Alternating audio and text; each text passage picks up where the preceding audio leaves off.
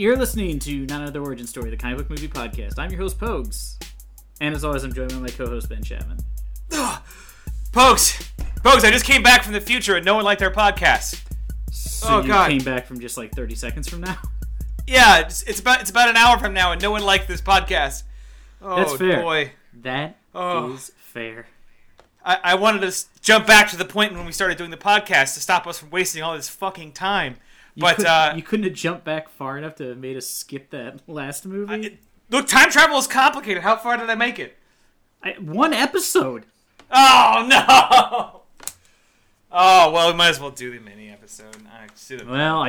All the joy is going to be out of this episode. Although I, for one, thrive off people hating me, so this episode's going to be great for me.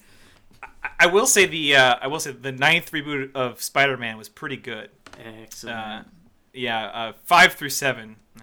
That's great. But we'll get to that later because, as you all know, this podcast is eternal. It is torture for things we've done, and it will never end. It's our own living hell. In hopes that when we die, if there is a hell, we do not have to go there because we've already served our punishment. So, comic books, right? Oh, God, I gotta cut out more gentle weeping. I really should just find a way to build a program that cuts out your sobbing. It's not that gentle. So, this is another pilot project episode. Of course, if you're unfamiliar, this is our opportunity to do a slightly shorter episode and thus save ourselves a more cosmic torture. Mm-hmm. By covering, to bring you something different. You know? Not just movie. By covering the pilot episode of a comic book-based television show, live action, of course. So far, I guess. We did do that animated film recently. But the purpose of this is because, as you are all well aware, we are inundated with comic book franchises in all medium. It's definitely the new it. And while Marvel continues to rule the movie universe with an iron fist, and DC keeps trying to figure it out 20 movies in. You'll get there. TV shows seem to be picking up pretty heavy. They seem to come and go, I would say. Mm-hmm. Marvel has shook the pop culture zeitgeist with like 5 different Marvel series and then burned them all to the ground. Yes, only to announce that they're going to make 5 new ones as cartoons. I don't know if you saw that announcement on Hulu. God. They're doing a MODOK cartoon. What the? You did not see that? They're doing MODOK, Howard the Duck, Dazzler, and I forget, Tigra. This is great content for a mini, you asshole. Oh, right. Join us in 2 weeks. But yeah, they're doing it. You should look it up. It's insane. Patton Oswalt's going to write one of them. Kevin Smith's working on one of them. The MODOK one better be just like a really low-key sitcom. It's about him losing control of his like evil villain franchise and having to deal with trouble at home too or something is what the description said. They're going to be like adult themed cartoons like Rick and Morty. That's just what I asked for. Yep. All right. Well, with that said, let's talk about the show we actually watched. And that is the recent, I would say, hit. I think. I don't really have numbers. I haven't seen a lot one way or the other, but I haven't seen like a lot negative about it. So. I've seen a lot of energy behind this currently. I think it's got some heat right now. I don't know if it's going to last or if it's going to allow them to keep going into no more seasons. But of course, we're talking about Netflix, The Umbrella Academy, originally written by Gerard Way of My Chemical Romance. Yes, and Gabriella, I think you say it Ba?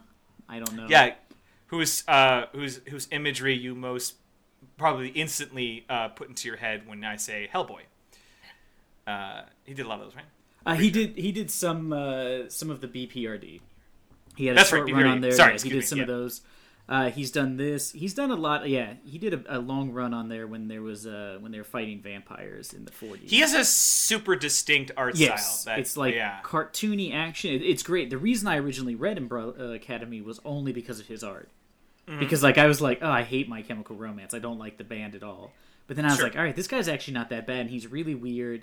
And it had like just a tinge of like something I love, which is I love Hellboy, and like a lot of what I love about Hellboy is like how they just take things and they're just like, yeah, this is how it is. The world they live in is like, yeah, people, there's ghosts and there's vampires, and like they don't really like play into it like really big. and it's like kind of interesting. And then they do sort of weird stuff. You know, he fights like weird legends and stuff, and I like that sort of thing. Umbrella Academy does that a lot in a weird way. Yeah, they both capture this idea that the supernatural is so common that it's almost mundane. And I am a big fan of that. To the point where, like, supernatural shit is bureaucratic. yeah, especially in this, yes. We saw Umbrella Academy. We watched the first episode. Yeah, for context, Pogues is a tried and true fan of most of the. You read them all, or just I assume? I have not finished the new series. They're currently doing a new run, but I actually, ironically, right before this came out, because I did not know this was being made. Yeah, I had gotten the 2 trade paperbacks for Christmas, and I reread them, and I was like, oh, they made a TV show. I'd heard they were going to, but I didn't know it was like done. So I have recently read these, and they're fresh in my mind. Which I think may have actually hurt my appreciation for this show.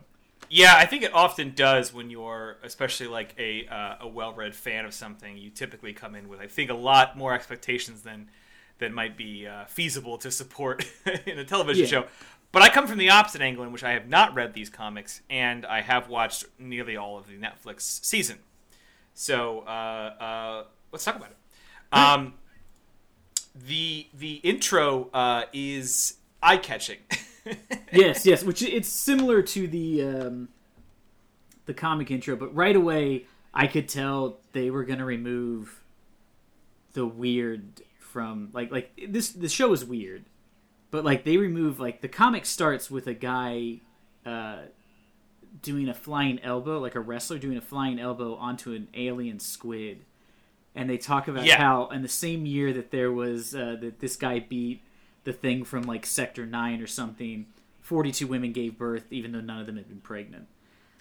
And I was like, they're cutting a lot of this out. And then when they talk about Hargrave, they don't mention in the comics he's an alien, and he's just pretending to be a human. Oh boy! But it never comes up in the comics, other than unless like I said, I haven't finished the new series if it's going that way. But in the first 2, they do not mention the fact he's an alien.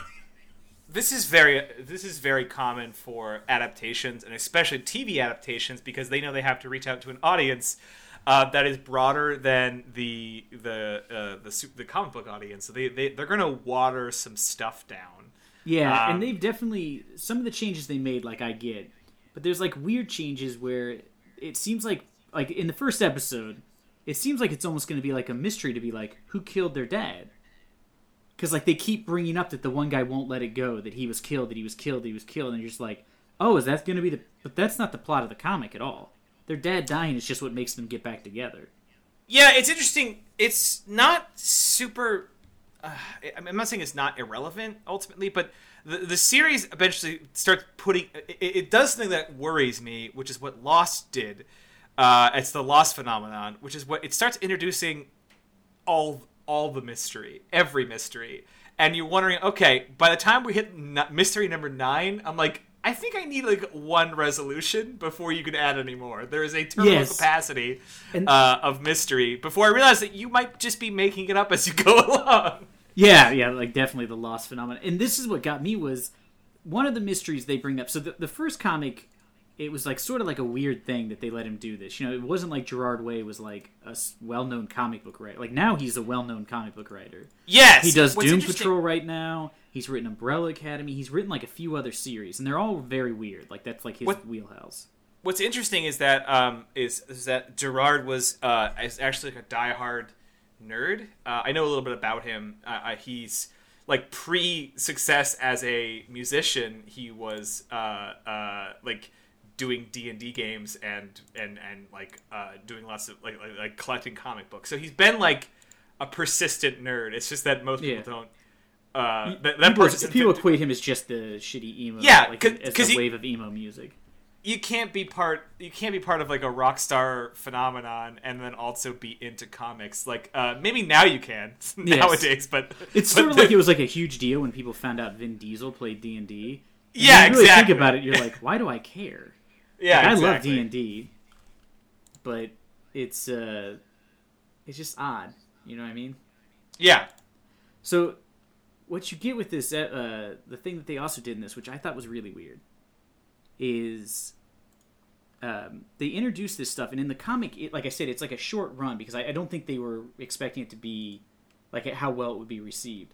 So it starts and ends super quick. It's only like 5 comics, and they like fly through the story.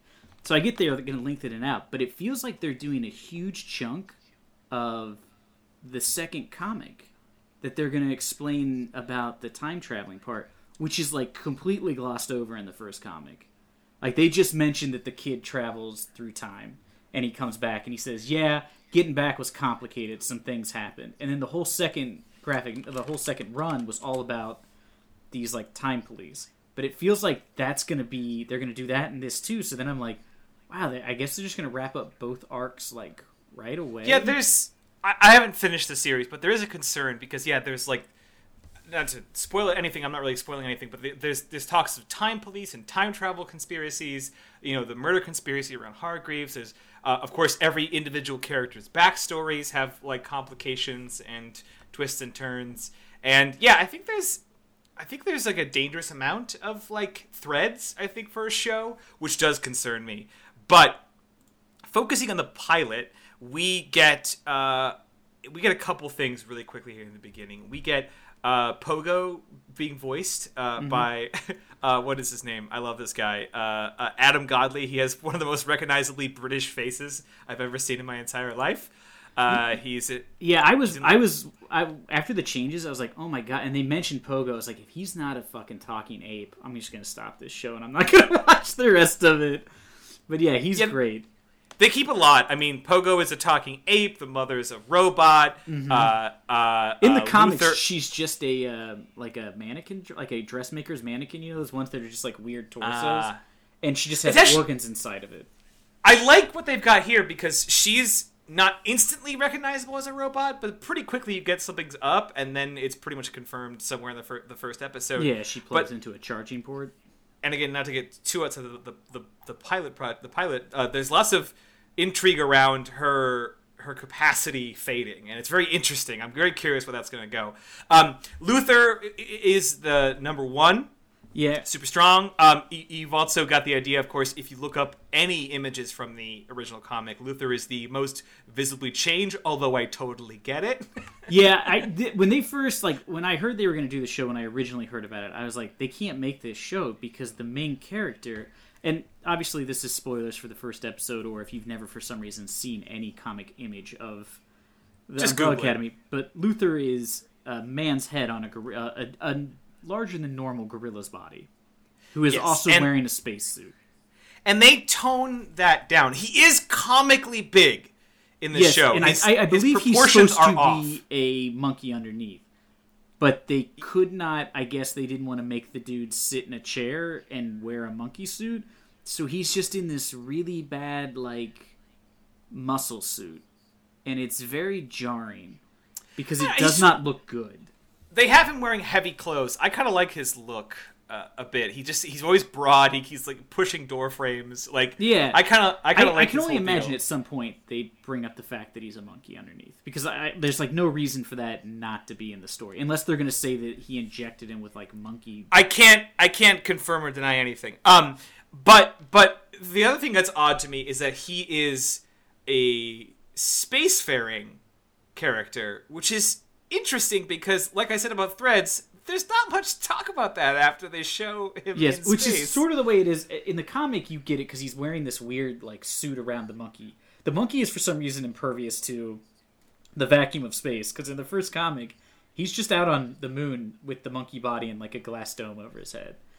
But he was originally called Space Boy. They each character has a number, which is what Hargreaves gave them. He didn't bother to name them.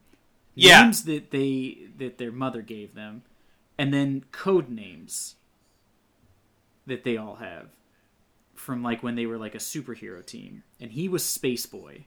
I don't know why, because they were always on Earth, but he goes to Mars in the comic and something terrible happens and he's like horrifically wounded, and the only way to save him is to transplant his head onto a monkey's body. I do like how both the show and the comic have this idea that when you enter, like, a lot has already happened. Yes. Like, they constantly, like, reference, like, lots of things that you don't see or have flashbacks to them, which I thought is a really fun enriching quality to the first episode, which, by the way, if you can't tell from our descriptions thus far, I enjoyed this. Pogues is lukewarm to cold. Yeah. I mean, I'm not saying it was bad. I'm definitely going to keep watching it. But, like, I went into it, like, having just read the comics and, like, psyched to see, like, a live-action version. And then there was just... It was one of those things where there's, like, weird changes, and you can't figure out why they did them. Like, in the comics, they're all just, like... They're all fucked up from growing up bad. But, like, Allison, who's Rumor, she is, like, just an ordinary person. She just lives in, like, the Midwest with a husband and a child, and she's getting a divorce. In this, for some reason, she's a supermodel. And I don't know why. Like, I don't know what that could possibly add to the story. I don't understand why that would be something you'd be like, yeah, one of them just became really famous. And you're just like, oh, okay, that's kind of weird. Because, like, it's supposed to, in the comics, when they get back together, people are, like, annoyed. Like, they're like, ugh, the Umbrella Academy's back together again, telling us the world's gonna end. As if, like, they got annoyed that the Umbrella Academy existed and was constantly like, the world's gonna end, we just saved your life. Which is, like, it's a very weird world they live in the comic, which is kind of lost in the show. Yeah, for sure.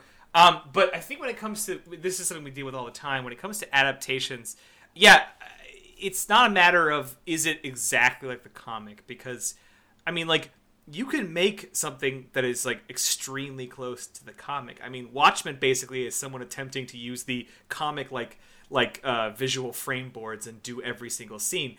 But it ultimately comes out soulless, and tiny changes feel wrong. But there's something to be said for making it your own. By your own, I mean, like, the director's own, while retaining as much of the original concept. So a lot of these, like, you have to take them individually. Like, is this worthwhile enough of a change? And, like, the celebrity one you said, that's a good point, because there's no it's just, to me, value to it. Yeah. It felt very much like, I watched the first 2 episodes of American Gods, which is not based on a comic, it's based on a book, by Neil Gaiman. It's probably hands down, like, if it's not my favorite book, it's definitely in the top 2. You know? Mm-hmm. So I love the book. There's, like, weird changes in the first episode that make no sense, and I was like, this isn't good. And then the next 2 episodes, there was even more bizarre changes, and I was just like, I don't want to watch this show, because it's not an adaptation of the book. It's somebody taking the book and trying to rewrite it, and I'm like, I don't want that, because it's a narrow science, for sure. Yes, yeah. You want to definitely take something and, like, adapt it so that it's not just one for one, because sometimes that works, sometimes it doesn't, but it's usually not super interesting. But then, I don't know, there was just odd changes that I was just like, I don't get the reasoning. Let's write down the characters. Something that was interesting is that I stopped to kind of scrub through the Netflix show to get my notes down, and I found that they actually did introduce them in mostly sequential order. We get Vanya playing her violin as sort of like a soundtrack, but we immediately are cut to Luther on the moon in his moon trailer, and then we cut to Diego saving a family in a dollar store Nightwing style. Yes. Then we get Allison on the red carpet. Then we get Klaus leaving rehab and scoring drugs. And then we get to the characters sort of coming together in the main house when they all return. But it's interesting that it's 7, 1, 2, 3, 4. I thought that was interesting that they went in that order. And something I noticed here that I want to also call out, again, it's a little bit moving outside the pilot, but there's these paintings that I fucking love, as well as a fake comic from their time, like a Silver Age looking comic of the Umbrella Academy. Mm-hmm. They hired artists to do all of that. They actually hired a shitload of artists to do a bunch of stuff.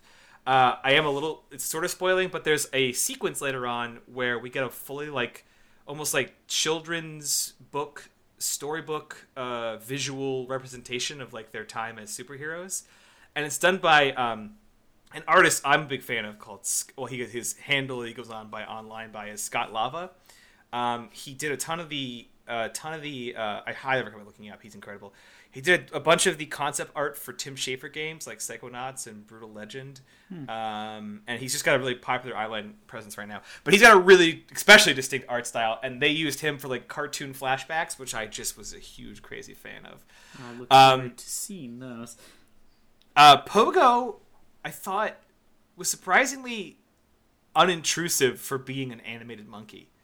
Yeah, and the thing that got me was I was like, when he came in, the one thing that occurred to me was I was like, oh, this is like a reasonable special effect. Like, he doesn't look bad. It doesn't look bad. Show.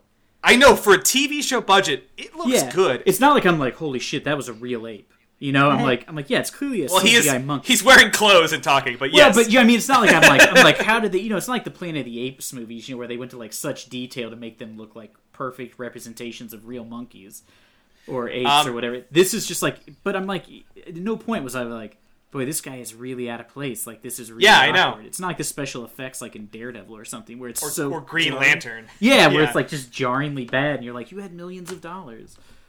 And we also get a shot around here of Ben, number 6, in a flashback when they're children. He is the one of the 7 that 2 of the 7 that are no longer present for the time being. Yes, he died. Number 5 disappeared, they say, mysteriously. And I am curious to see if they ever explain it, because in the comics they never say what happened to number 6, Ben. Well, he's just again, kind of stepping outside the pilot, but you actually get a surprising amount of Ben because of Klaus. Yes, which is something they don't do in the comics. Like, Ben is a statue in the first 2 comics. That's it. He's just referenced. Mm-hmm. He's only shown in one flashback from when they were kids.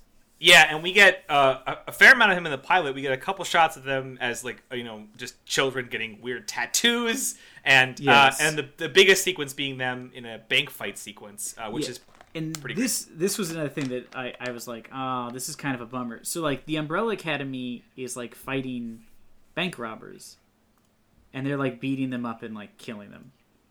And it's like, oh, okay. In the comic, you're introduced to the Umbrella Academy. They're fighting the Eiffel Tower because it's come to life because the guy who made the Eiffel Tower has created, like, a steamwork body that's kept him alive, and he's inside the Eiffel Tower making it move, and they break him in and beat him. Pokes, that's awesome. And, buddy, I love you. But TV shows never would work. But I was just like, I was kind of bummed that I was like, oh, they didn't even do something weird. They're just fighting regular people, and I'm like, that's kind of like less interesting. I will say the stakes definitely climb as the show goes on. Yes, but I know they tease the 2 characters who appear in the second graphic novel, which is what makes me think that they're just going to combine them together.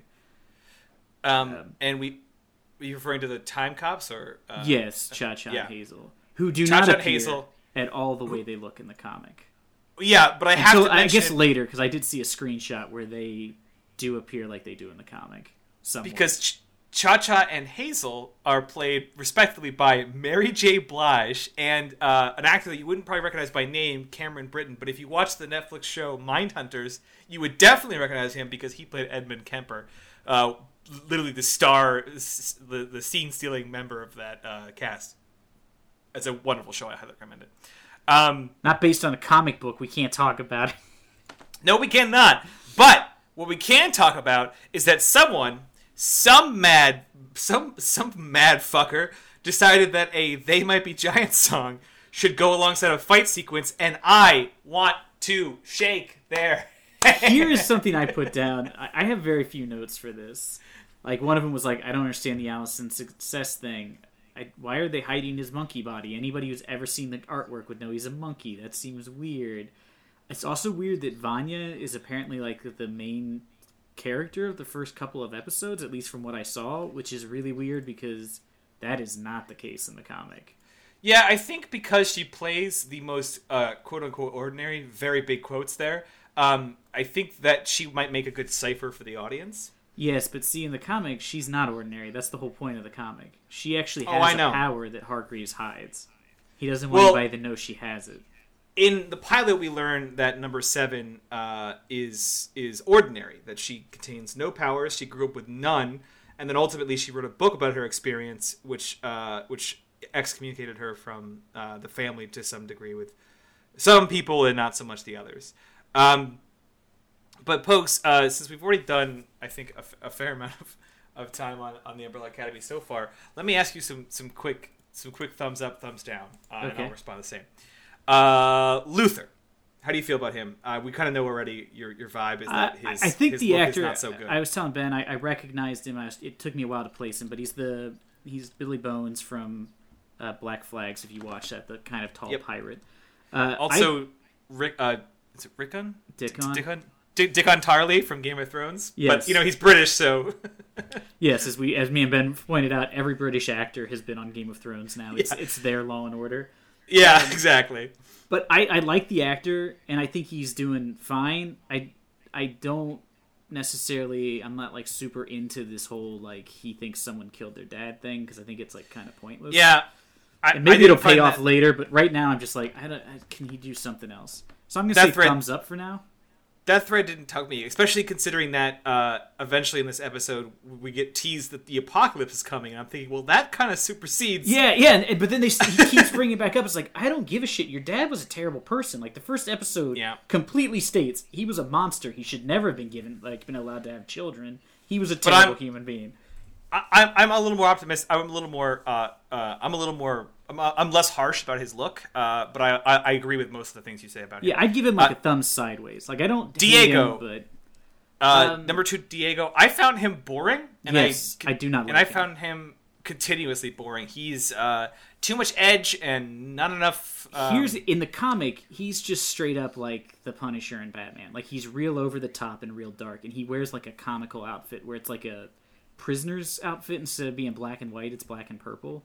So he just looks ridiculous. And they named him the Kraken because he can swim really well, which is like a weird thing to have. I read that because it certainly doesn't get mentioned or come up. Yeah, and in this, he's like, they try too hard to make him like a badass who like throws knives and stuff. And in the comic, he's more just like, he's like the quintessential 90s comic book character. He's like the edgy Gambit, or like the tough grizzled Batman. Like he's that kind of 90s like stereotype of like the brooding comic book character, and he works. In this, he just comes off as like you said, really boring, because he's such a trope and there's nothing unique about it.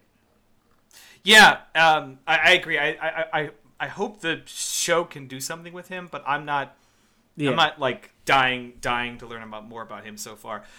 We already talked a little about Allison, that it seemed more entertaining that she would just have a normal life and be sort of brought back into this world of supernatural insanity, but she's like a celebrity for no conceivable reason. Yes, which doesn't seem to come back up in the first episode, other than like they just wanted to be like, that's how she finds out their dad died or something. I don't know. And we already talked about Vanya, yes. But here's the one I want to talk about. Klaus. Klaus... I found to be a bit much in episode 1. Yes. He's just a little bit laying it on too thick. He, like, in the show while watching it, all I could think was, I was like, how is he doing this next to everyone else? And no one on set was like, you gotta tone this down. You're like, he's not acting well. He's really over the top. He doesn't fit, like, I don't know, he's doing stuff that doesn't seem to fit with his lines. I don't know. He just seems so out of place. Like, he seemed like he was acting in a sci-fi movie original. You know what I mean? Where you can just be, like, really big, and people are just like, yeah, whatever. I mean, who gives a shit? But it felt so weird because, like, everybody else is, like, serious acting. Like, nobody's playing it over the top except for him. And so it's really jarring. Once again, I'm not that harsh, but I found him to not land with me. Although, based on my preliminary research of how culturally this show is being received, teens love him. Yeah, I imagine. But I will say, as I watched the show longer, I started to take to him much, much, much, much more. Yeah, I'm wondering if he maybe too gets tampered down as he gets like way in the first episode. They're trying stuff, and then like they produce it, and then people watch it, and they're like, I don't think this is gonna work, or they get more comfortable so they don't feel like they have to. But I'm not saying like he's bad, but when you watch it compared to everybody else, it's so noticeable. He gets a little more real, and again, I'm not going to ruin anything. There is a subplot with him that was been my favorite part of the show so far. Well, nearly my favorite part. I think, and we mentioned it briefly, number 5 is the best thing about this show. Number 5, this kid is killing it. This kid is so good. In the comics, when they come back, he's actually like a 10-year-old kid, which obviously they can't do, because that's a lot to find a 10-year-old kid. This kid's probably like 14 years old in real life, I would guess. He's 15, okay. And what I find hilarious about him is his credits before this is basically just a bunch of Nickelodeon shows. He's doing a really good job, though. Like, being a young actor is tough. Being a young actor who they're like, here's what we need you to do, you're a 58-year-old man, but in a kid's body, and he plays it like you know, it's believable enough to be like, yeah, he's not talking like a kid, and he's delivering the lines with like the right inflection and everything. He's easily the most interesting part of the series, and honestly, he's the most interesting part of the comics too, because he has the most going on. Everybody else sort of like, he disappeared, the Umbrella Academy eventually falls apart, and none of them see each other. So like, there's really nothing for any of them in the comic either, because you're just like, oh, they're just like a dysfunctional family.